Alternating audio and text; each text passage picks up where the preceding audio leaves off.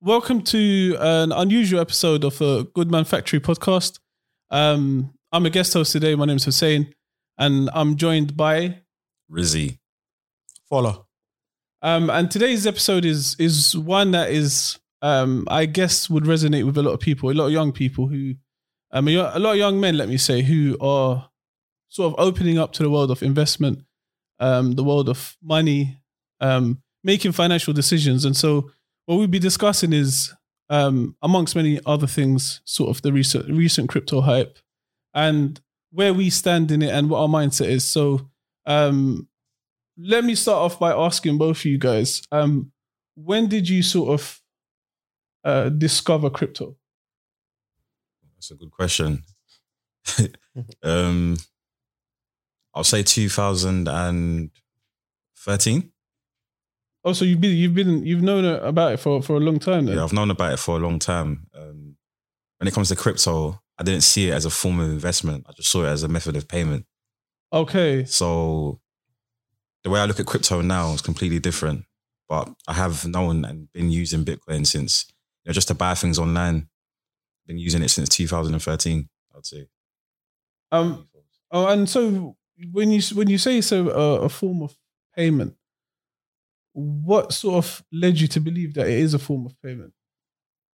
Because I'm guessing it's Bitcoin first, isn't it? Yeah, Bitcoin. Yeah, Bitcoin. So it started off with Bitcoin.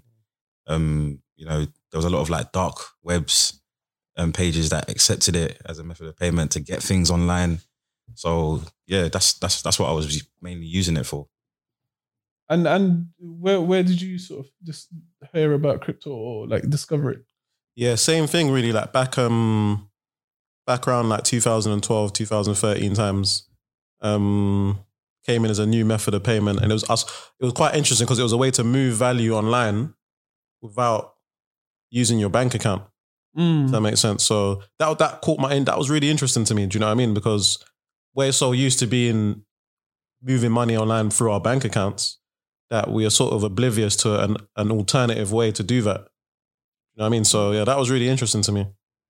So let me ask, like, obviously when it comes to sort of financial decisions, there's always a trepidation amongst like young guys, like guys who grew up in our era. And obviously we weren't very well educated in school when it comes to these investments and stuff like that. But as you grow older, sort of by a process of osmosis or whatever you want to call it, you start to like pick up on these things. So what's your attitude towards money when it comes to like investing? Did you ever have sort of a strategy in your mind, or is that something that you discovered like as you sort of matured up into the late 20s?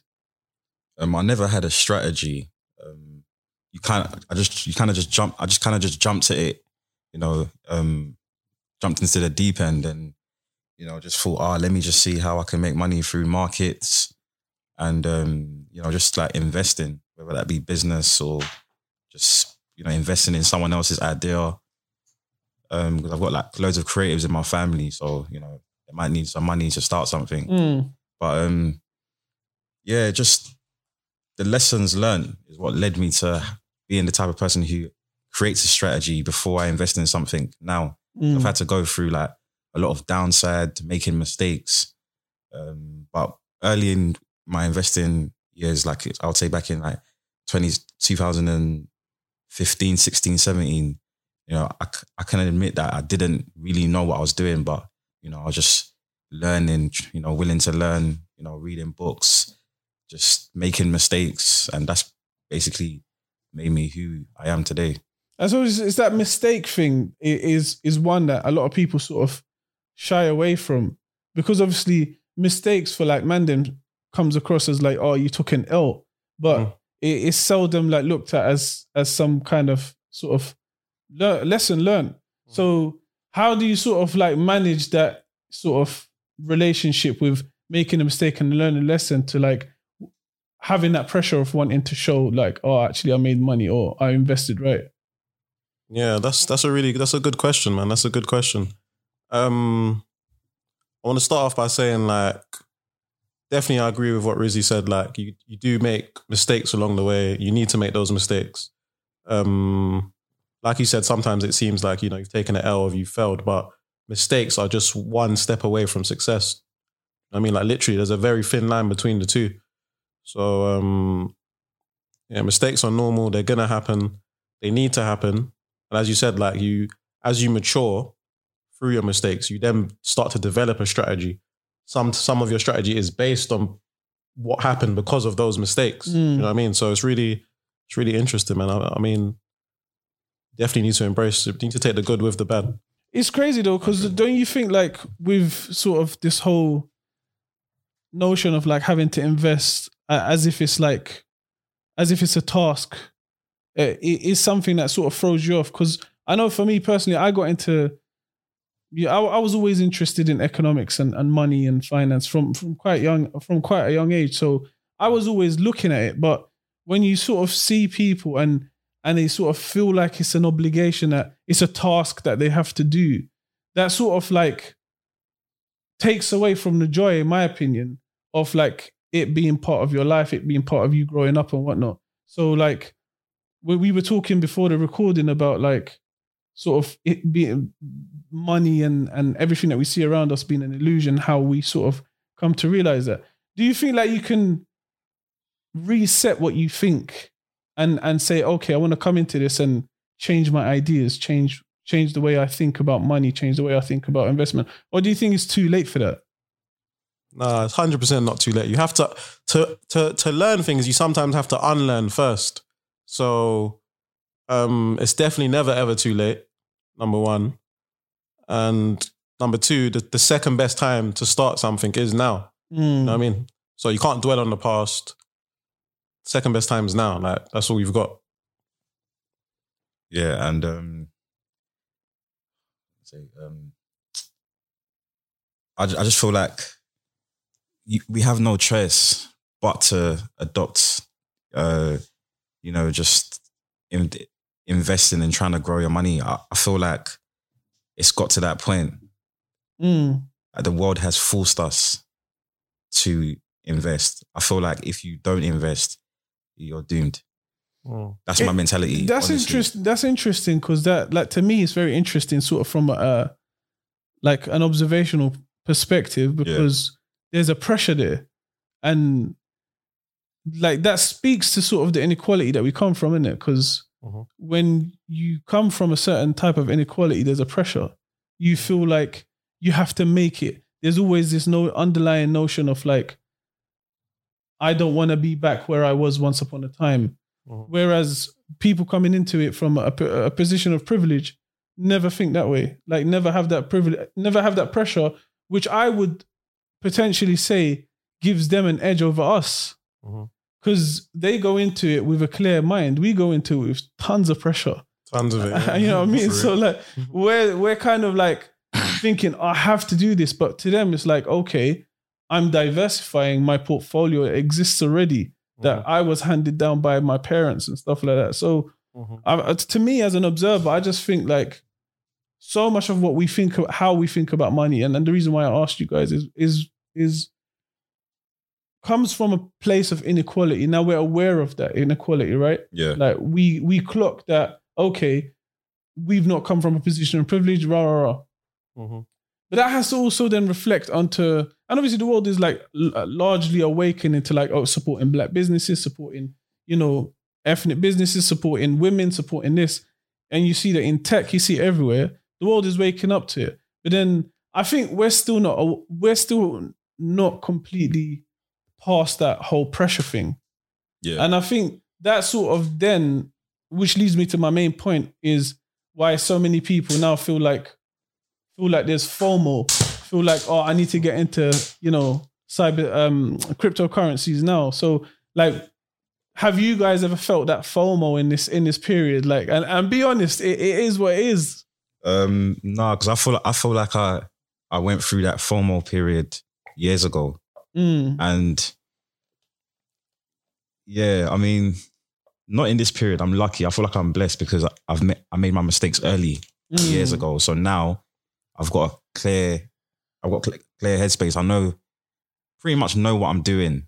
I know how to take control of my emotions. And I get what you mean about the pressure, because the pressure often leads you to making mistakes because like you feel like you need to do something. Whereas, I don't know, when it comes to investing, I've kind of learned to just fall back and allow opportunities to come by and then you take advantage of it rather than forcing opportunities and looking for opportunities. You know what I mean? Yeah, 100. Yeah, you gotta do a bit of both though. I feel like you gotta be like, all right, you know what, like maybe when this investment, like when it starts coming into my buy region, like when things start flashing buy signals over there, then I'll jump in on that. But in the meantime, I'm gonna analyze, look around, see what's going on, like try and develop opportunities myself as well, if that makes sense. But definitely have your eyes on certain things. Add to your add positions to your portfolio where you need, like when you feel the need to, like when there's price dips and stuff like that. Do you know what I mean? Like you have to, your portfolio, you have to. It's like a puzzle. You got to always keep on taking bits out and putting bits back in. Like, do you know what I mean? So yeah, it's that you're right. Absolutely right. It's dynamic. There's never a static position that you just leave it at. Exactly. And you have to constantly tinker with it. Yes, 100%. Yeah. Do you feel like everybody has that type of mentality of just moving things around in the portfolio?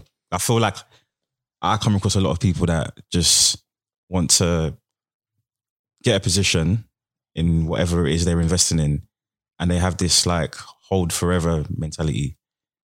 It's time consuming, isn't it? It's time consuming. That's the issue. Yeah. And obviously, it's not only time consuming, it's very emotional as well. Not everybody, like, even though most people pretend to like be, rational investors, all of us are irrational in many ways. And so we could have had a bad day at work, or we could have had like a relationship that's breaking down, and we let those emotions play into your investing decision or into your portfolio, into this financial decisions you make on a day-to-day basis. So I think to most people, being actively, present in the investment world is too much for them. Yeah. And so it is safer in many ways to just like dump a bit of money in some funds and let the funds sort of just take it, do the work. But then obviously you also have to remember these financial instruments are a new innovation in society. And if you go back 1,000 years and you had some money, you'd never like throw these money to like some random people that you don't know, you've never met, and you expect them to deliver you profits. So obviously it is an evolutionary thing. It's not easy, but it's also like, I mean, I'm sure you guys like, let's sort of move it towards like a sort of a business approach. Yeah. I'm sure you guys have had your side hustles, main hustles, or whatever kind of work that you're doing. You know how extremely like excruciating it is. It's not easy. Yeah, that's true. I mean, what is easy in the sense that I don't feel like when it comes to making money, it's ever easy. Yeah, I guess so. But I mean, there's a particular level of difficulty when it comes to like having to manage everything, having to manage your cash flow and your marketing and your this and your that. So don't you think that for many people it's just sensible to avoid that altogether? Yeah. I mean, what, as in like avoid business, avoid investing? Avoid it completely and just get your job and like, because it's all down to your tolerance, right? True. It's down to the individual mainly. But for us, I just can't imagine not being in a position where I'm taking control and it's like I'm putting certain things in place for an outcome. I always feel like I need to work towards something. So I don't know. It goes back to that inequality then that we've been speaking about, where when you do come from, inequality, you feel like you need to work and strive for things because you've never had the privilege of not being able to not strive and work for things. So yeah, I think that kind of answers the question really. Like it's like there's no option. You kind of have to sometimes. It's like there's no option. It's really like messed up that this is the position, and it is what it is. I mean, just we're relatively privileged compared to like people around the world. Yeah, 100%, you know what I mean? yeah. Who have to really fend for themselves on a day-to-day basis. But I think it also speaks to so many other things, because I'm just, all these ideas coming to my head right now, like including, for example, investing in yourself. Like, how do you invest in yourself? Like, obviously it sounds like this utopian idea that's fantastic and whatever, but what does it look like in real life? Like, to your individual cases, what does it look like? Yeah, just like maybe taking the time to, upskill yourself, learn some new skills, maybe buying better food to eat, taking care of yourself. Like, those are all parts of things of investing in yourself, because you need to take care of number one first. And then when you make yourself the best number one you can be, then you can go out there and, make the plays that you need to make. So investing in yourself is just, I would just say, generally taking care of yourself, but also being practical about it, like learning new skills and actively, working on them as well. Let me sort of throw that back at you then, because if you're looking after yourself, and obviously in the case of where you have a family, you have kids, to me personally, I think that yourself is like, your family is an extension of yourself. It is, so is that investment in yourself including this social investment? Where you invest in these relationships, you invest in this like interaction. Yeah, no, 100%. You do, like, sometimes when you are coming from equality as well, there's always maybe that one person in the family that takes care of everyone else. So that goes without saying. That you have to, like you said, your family is an extension of yourself, so you have to take care of them. And that's part of investing in yourself as well. But the problem is you can't let it overwhelm you, if that makes sense. You have to, because a lot of people get overwhelmed when they're, the number one primary caretaker and stuff like that. You have to just accept that is what it is at the moment, and have a way to like structure your life around that, if that makes sense. So you need to make sure that everything else is in place whilst you are doing that. You know what I mean? You have kids, don't you? No. Oh, you don't? No. Oh, okay, cool. So, I just wanted to throw it out to see if there's sort of that having to worry about kids. But then in your case, what did it look like? Sort of, what does this taking care of yourself or investing in yourself look like? So it all starts off with the mind, educating myself, just constantly learning, just seeking for knowledge constantly. That's taking care of myself. Also just taking care of my mental health. It's got to be right. If I'm, paying attention to the markets and I'm investing in the markets, my mind's got to be clear. If I'm dealing with stuff that's like a bit traumatic, I've got no headspace to think about making money, because health always comes first. But it's funny you said that about the being the one in your family to take care of stuff, because that goes back to the inequality stuff. People from privileged backgrounds, do they have to worry about taking care of the whole family?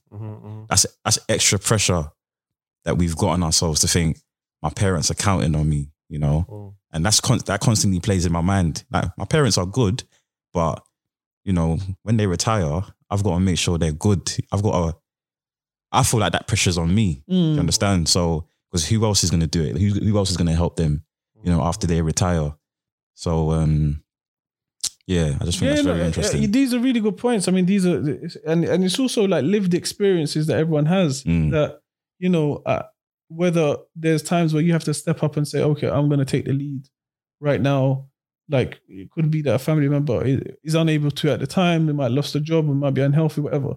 So that really speaks to obviously the inequality thing. But I mean, to move on the discussion to something a bit more sort of upbeat. Let me not say upbeat, but I think this one's an important question for me, because I'm really interested in finding out. So you obviously invest in yourself. You invest time with your extension of yourself, your family, whatever. What about now? Like, what would be your take on investing in your friends? So supposing a friend comes up to you with an idea, and this is something that I've recently discovered that happens in many sort of circles of like privilege, is where they keep the money in house and amongst certain circles. Mm-hmm. Have you historically had that mindset where you'd invest in your friend if your friend came up to you and you've got a bit of money to spend and said, you know, can you drop me like, you know, 5-10 bags? Like I've got a little idea. What would be your approach to that? I think that's a good question for you to answer. Yeah, no, 100%, man. Like I'm totally like with that stuff kind of thing still, because at the end of the day, sometimes you do have to, you know, send some of your wealth out there to try and work for you. Yeah. If you're sending some of your wealth out there and you've got a friend who has a business idea, is in a field, why not keep the money in-house? Do you know what I mean? Why not keep the money within the circles? Because like you said, a lot of people from privileged backgrounds, they do that. They keep the money within the circle. So everyone's empowering each other.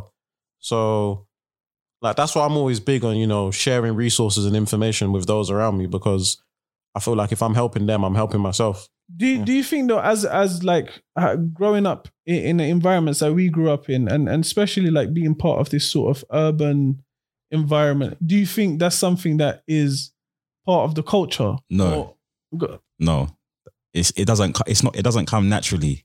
That's one thing we could be honest and say. No, it doesn't. I think that like, do you know what the word crony means?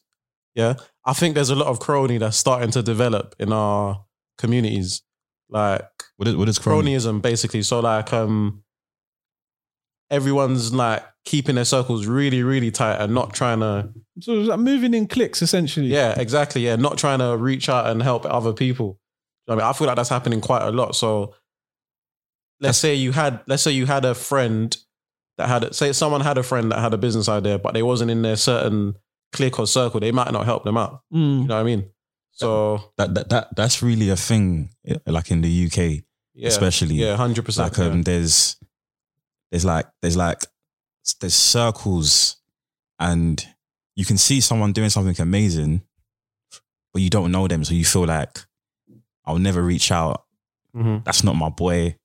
Mm-hmm. And then even when it comes to supporting people, like there's a lot of, I only support my friends. I only support people that I know. Why do you think that is?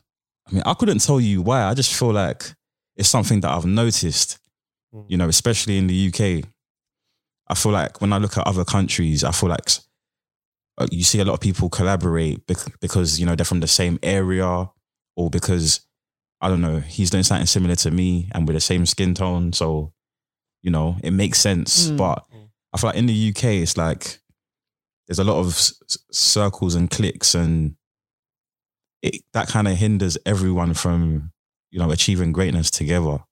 But it started from when we was young though, because that's what it was like when we was younger. Yeah. It's just kind of carried on now that we're a bit older. Just in, like, maybe when we was younger, it was, you know, everyone who was in the same area. Now it's like maybe some people that are in a certain industry, some people that are, I feel like we've got a very bad issue of populism as well. Like there's a popularity contest going on everywhere. So I didn't want to be the one to say it. Yeah, that's the main, that's a big issue as well. Yeah. You know what I mean? But they're learning it from, you know, other cultures. It's not a thing that should be within our culture, because we've never been like that.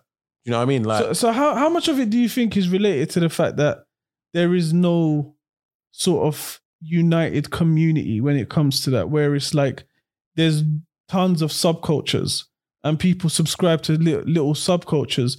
We all sort of vaguely subscribe to this bigger culture, like this sort of urban culture, but then there's so many subcultures. How much do you think that's part of it? Because to me, it just seems like we, on the face of it, we're a collective, but when you sort of pick at it, there is no collective, and it's all just, like you said, cliques. Yeah, 100%, man, 100%. So, like, I mean, if you think about it, like, traditionally, our backgrounds and our cultures have always been, like, they've been united together. Do you know what I mean? Like, that's how we're even blessed to even be in this country, is because our ancestors put in the work for us. Do you know what I mean? Like, otherwise there wouldn't be equality today, would there? There wouldn't be. You know what I mean? So we're even in the position we are because of that, you know, people we used to work together and help each other out. But now I feel like because of this, subcultures that are around, we've just been divided again.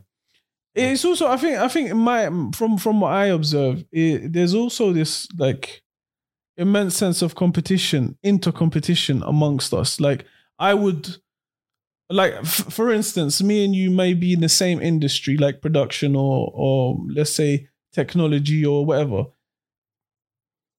I feel like from what I've seen and experienced, like people would feel like I'm eating a piece of the pie that was destined for you, and that sort of like stops them from joining together to create bigger value, and so like, but that sense of competition again plays back to this initial sense of inequality.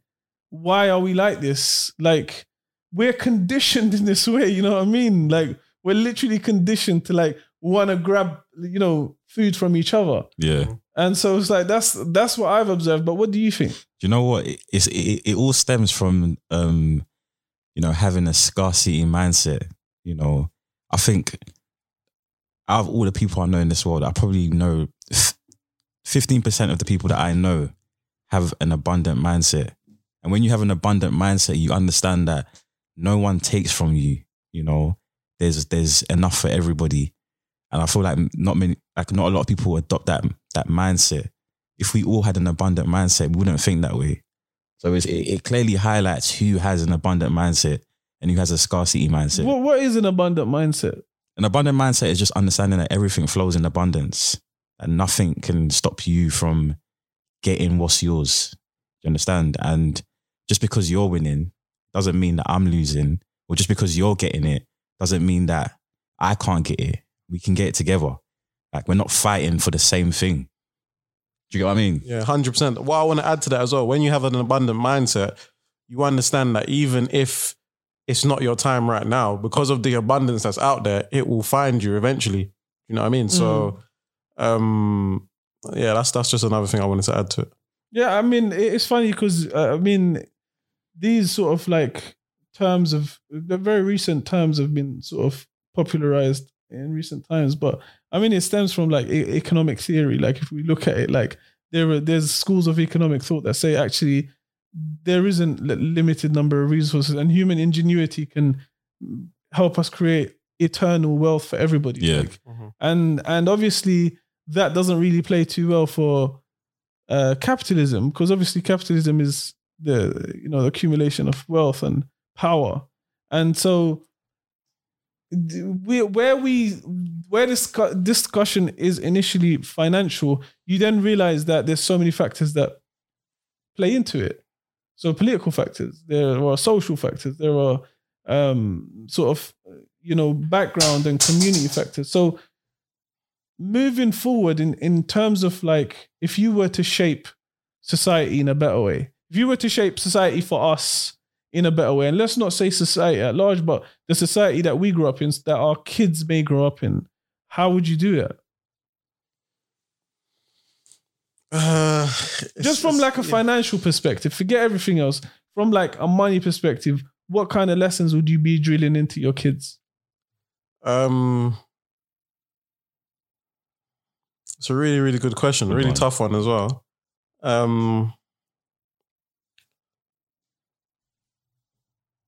I think that the only thing I would want to drill into my kids is that, like, you can be anything you want. Because we live in a time where there is abundance, and like you said, we can create eternal wealth for everyone. And hopefully when I've got a son, when he's older, hopefully because he's only 3 right now. When he's older, I'm hoping that he's going to have better opportunities than what I had, like when I got to like 16, 18 and stuff. Do you know what I mean? Because I've got a long time to prepare for him. And I've got a long time to sort of teach him what I didn't know.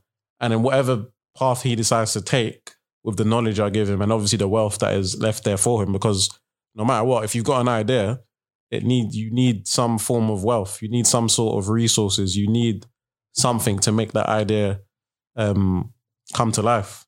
So I think it's more just letting him know he can do everything he can. Letting him know I'm gonna make sure that I do my part to help him.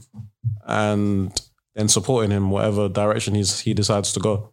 Yeah, and obviously that has sort of quite a few implications. I don't want to get too technical with it, but there's. Do you want him to live in the same society that that we see right now, or do you want him? If you were to change certain factors that he's going to live in, what factors would you change? Obviously, besides the wealth element. What factors would I change? All right, I'm going to say, to be honest, I'm going to go out on a limb and just say, what I would change is a bit bigger than me. I would change stuff like, big government and big government regulation. Now, why I do that is because I believe that the bigger the government, the smaller the citizen. So we need a limited government, first of all, because what that does is that frees up resources for the private sector.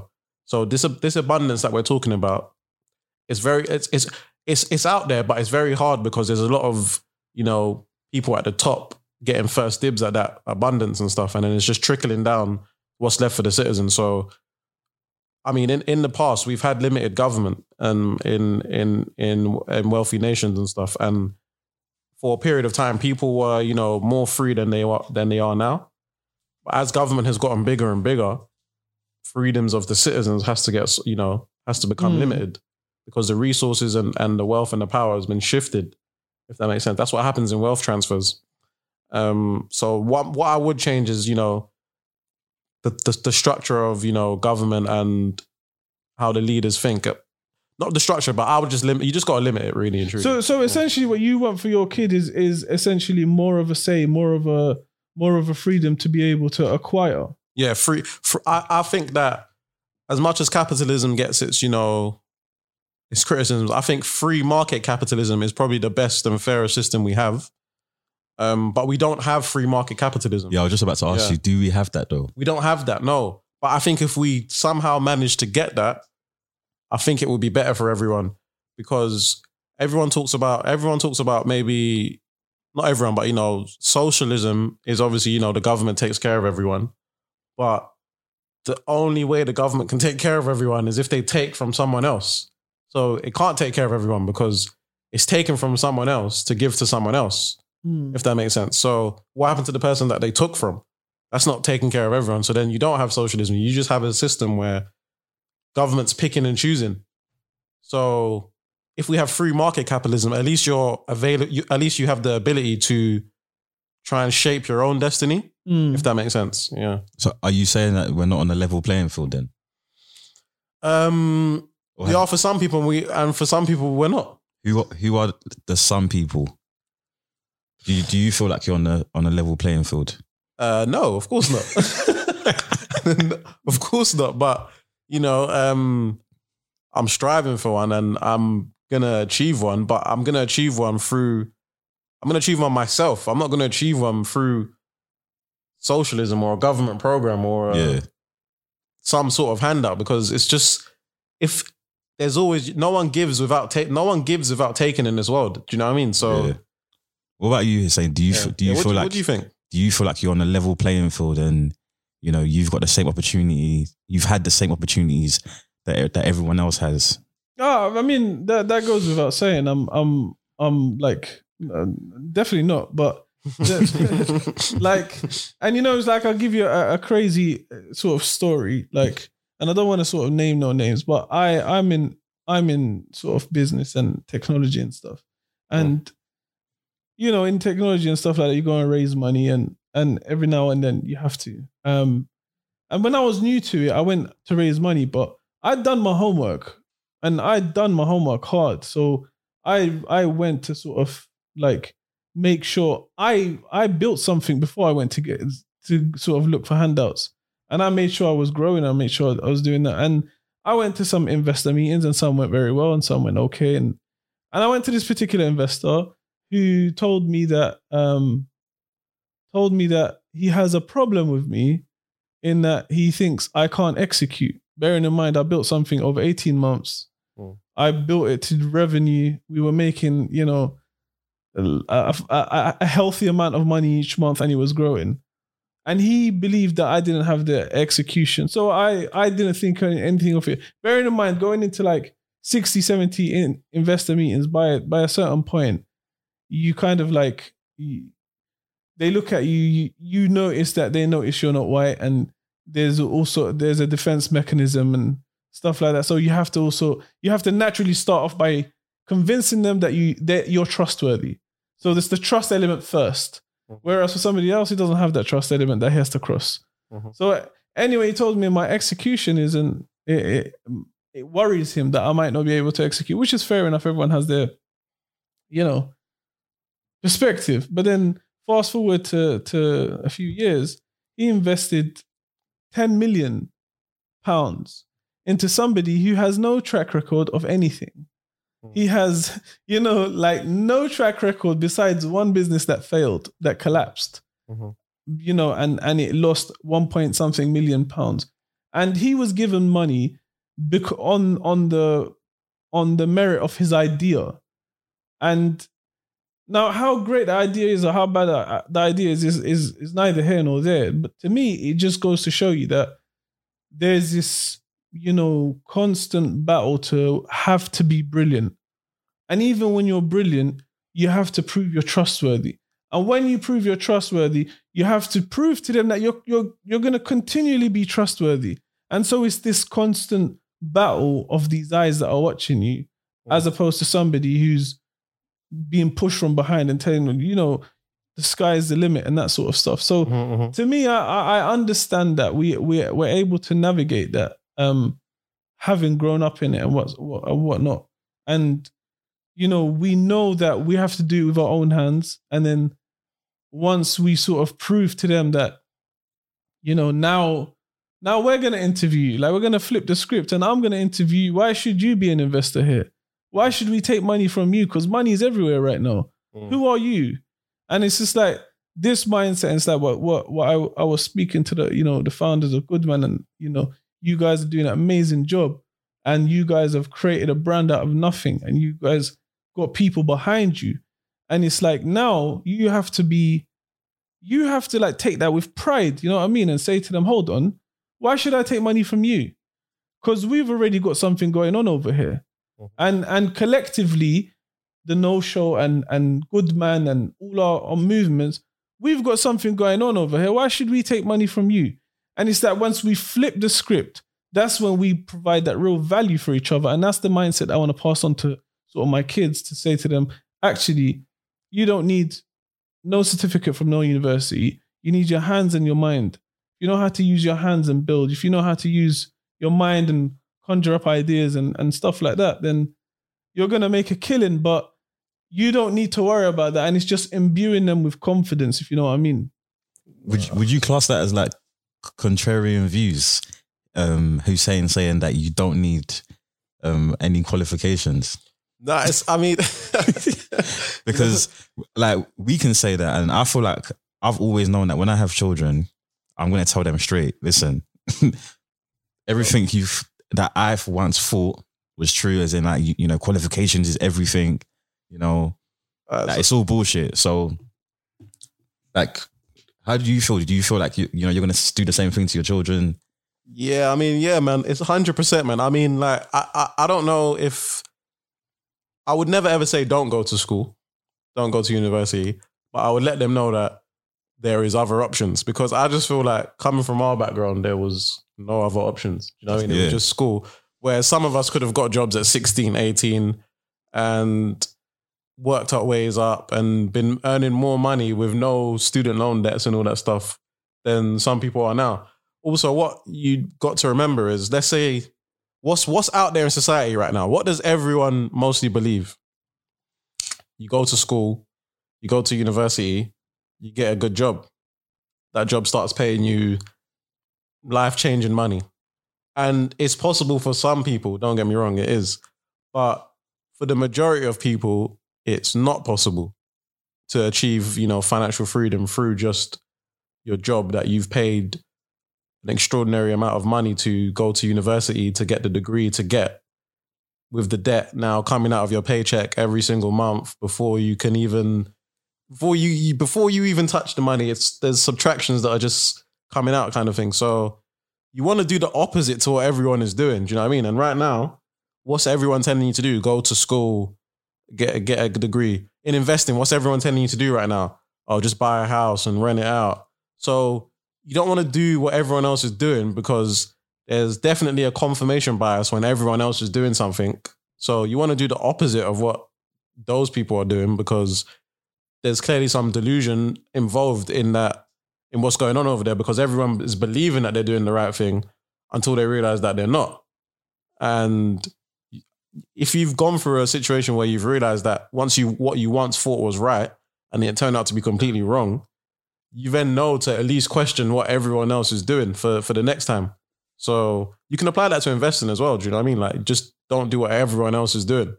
Try and pick what they're going to do next before they even know what they're going to do next. Do you know what I mean? So that's how you benefit. It's really interesting when we sort of like touch onto this, and I want to move on from it, but it's just a little bit of trivia. Like, what most people don't know is that when universities were actually set up, and the oldest universities were the ones in Italy and in the UK, etc.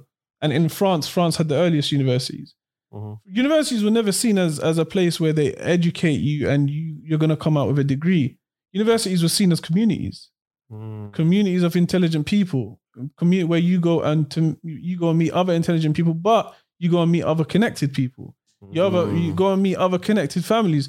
We went in to go and get degrees. We never went in to go and get connections. Mm-hmm. And this is the problem. So, and also then you leave uni and you sort of have this financial burden, and then this is when sort of the mental health entrapments come along. And then you're like, okay, now, and you don't realize you're going through some mental health entrapments. You just think that this is just the way it is. Mm-hmm. And so, like, talk me through sort of those earlier financial stresses that you've encountered and how you dealt with it. Well, like at university? Past university, once you got into the real world. I think my biggest issue was understanding credit and just how to leverage credit to acquire, assets. And I just didn't really understand that until, I'll say, maybe when I got to like age 26, 27. And even now, I've come to learn a lot more in the past 3 years. So I wouldn't say there was like struggle, but I would say, what I really wanted, I just didn't know how to get it. But I mean, my sort of what I'm trying to get to is what's the relationship between the financial situation and your financial goals and mental health? Is there one? Yeah, of course, man. I mean, like, financial stresses is like, it causes a lot of, do you know what I mean? It puts a lot of strain on you physically and mentally. So there's no doubt about it. That's one of the biggest stresses to have in life, financial issues. Once you've got financial issues, like that its own creates its whole set of issues in your life. Do you know what I mean? So it's like it's just laid some issues, eggs, like all over the place in your life. Do you know what I mean? So you want to try and get on top of that first.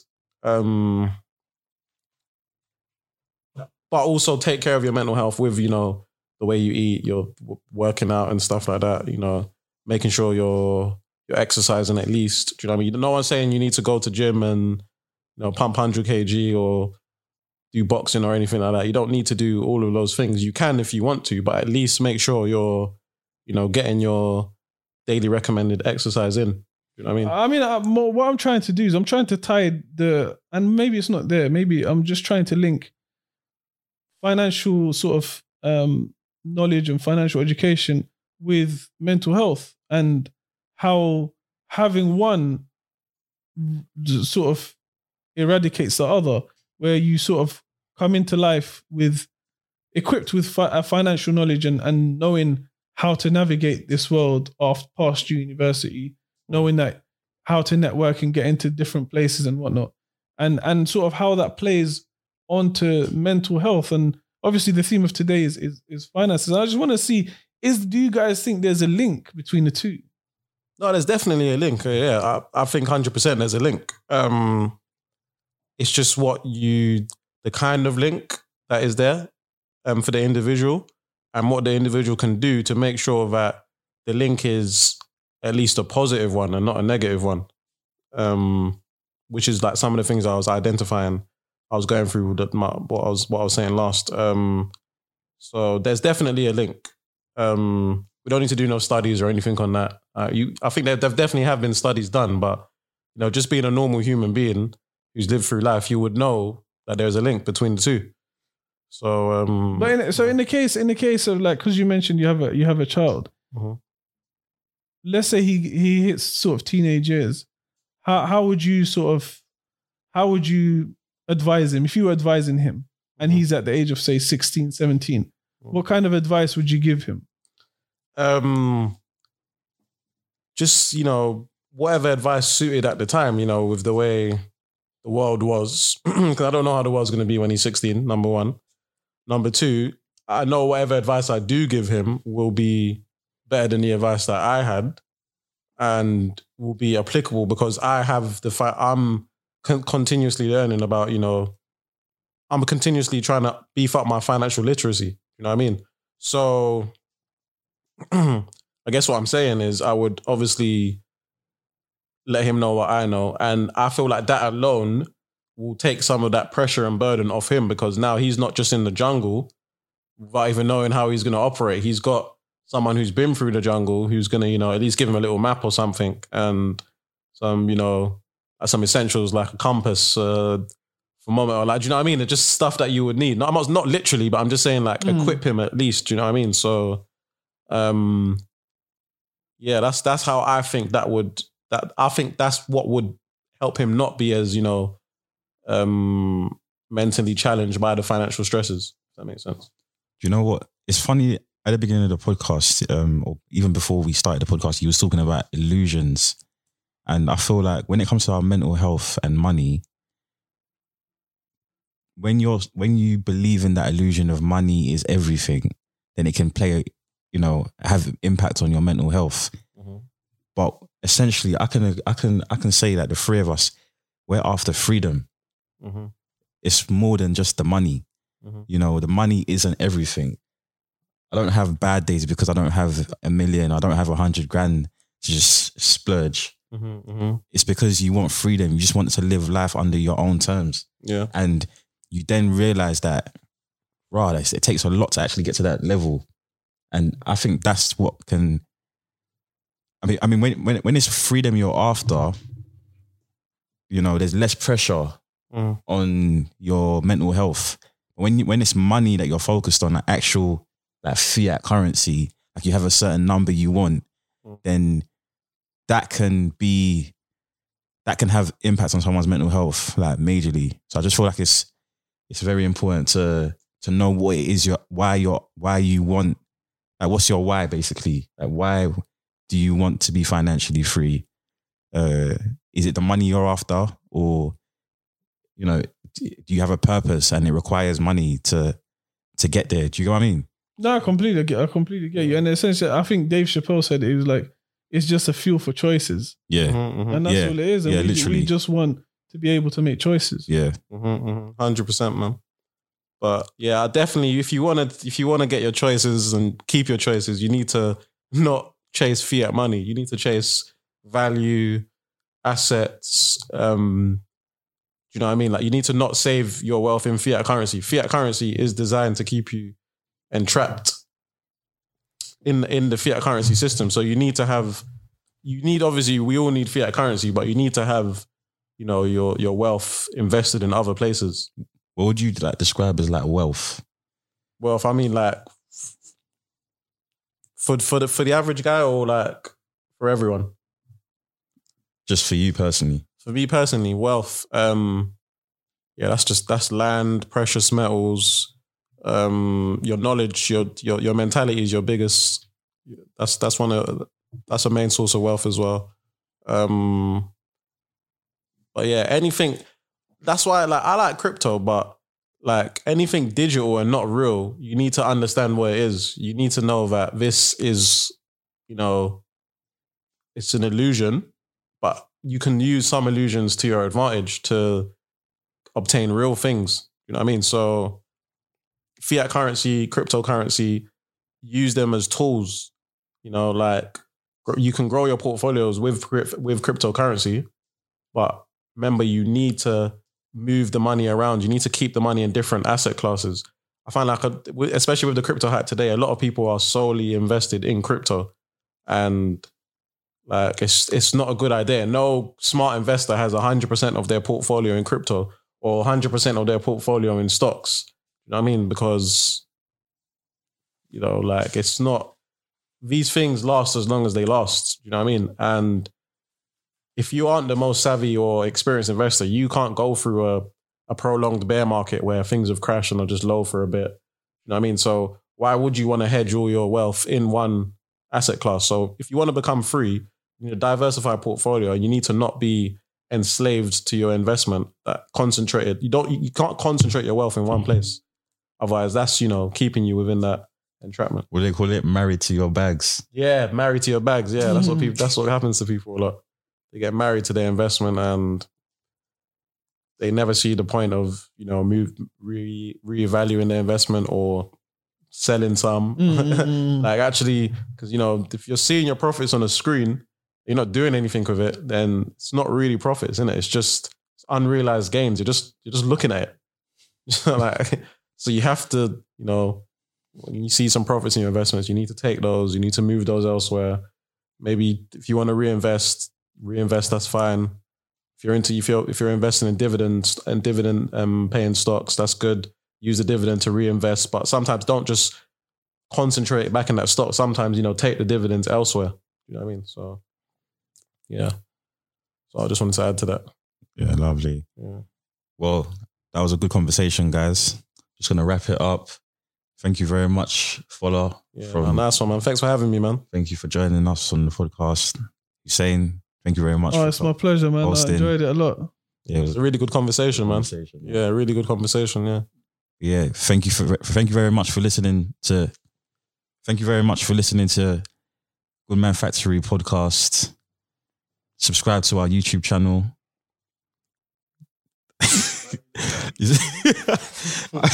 You know what? Yeah, it's been a long time since I've closed. What do I need to remember? Thank you very much for listening to G-Pod Code. Yeah. Thank you very much for listening to Good Man Factory podcast. No, let's start again. It's been time. It's been ages. I can't lie. Let me start again. Yo. Thank you very much for listening to Good Man Factory podcast. I'm Rizzy here, signing out. No, let me start again. Please. Thank you very much for listening to the Good Man Factory podcast. Use code GPOD1 at goodmanfactory.com to get 10% off all products. Signing out. Yeah. Malik, yeah, please do it. Hey guys, it's Malik from the Good Man Factory. Thank you so much for watching today's show. Make sure you use our discount code GPOD1 for all Good Man products on the website, goodmanfactory.com. Also, don't forget to subscribe. Peace. Jeez. The landlord.